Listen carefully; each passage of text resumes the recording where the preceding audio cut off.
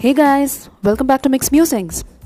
So today I'm going to tell you a story about how we perceive things and how our thoughts change as and when the situation changes. So this story is called His House Caught Fire. A man who has gone out of town comes back and finds that his house is on fire. It was one of the most beautiful houses in the town and the man loved the house the most. Many were ready to give double price for the house, but he had never agreed for any price, and now it was just burning before his eyes. Thousands of people had gathered, but nothing could be done as the fire had spread so far that even if you tried to put it out, nothing would be saved. So, he became very sad. His son comes running and whispers something in his ear. "Don't be worried. I sold it yesterday at a very good price. 3 times. The offer was so good I could not wait for you. Please forgive me." The father said, "Thank God it's not ours now." Then the father relaxed and he became a silent watcher, just like thousands of other watchers. Just think about it. A moment before, he was not a watcher. He was attached. It is the same house, it's the same fire, everything is the same, but now he's not concerned. In fact, he started enjoying it as everybody else in the crowd. Then his second son comes running and he says to the father, "What are you doing? You're smiling and the house is on fire?" The father said, "Don't you know your brother has sold it?" And the second son said, "We have only taken advance amount, not settled fully.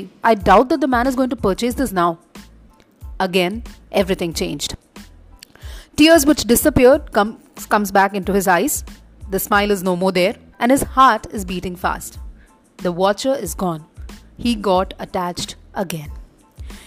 Finally, his third son comes and he says, "That man is a man of word. I have just come from him. He said it doesn't matter whether the house is burnt or not, it is mine, and I'm going to pay the price that I have settled for. Neither you knew nor I knew that this house would catch on fire." Again, the joy is back and the family becomes watchers. The attachment is no more. Well, actually, nothing is changing. Just the feeling that I am the owner and I am not the owner makes the whole difference.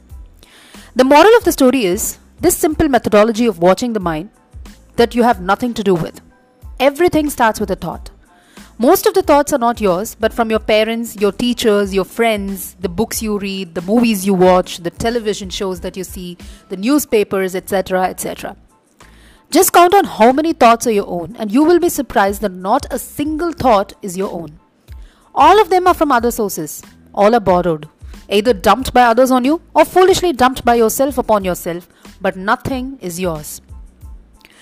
So guys, sow a thought, you reap an action. Sow an action, you reap a habit. Sow a habit, you reap a character. And sow a character, you reap a destiny. So this brings me to the end of today's podcast. I hope you liked the story because I enjoyed reading it. If you did, do share it with your family and friends. This is Vaishali signing off from Mixed Musings. I hope you have a wonderful day.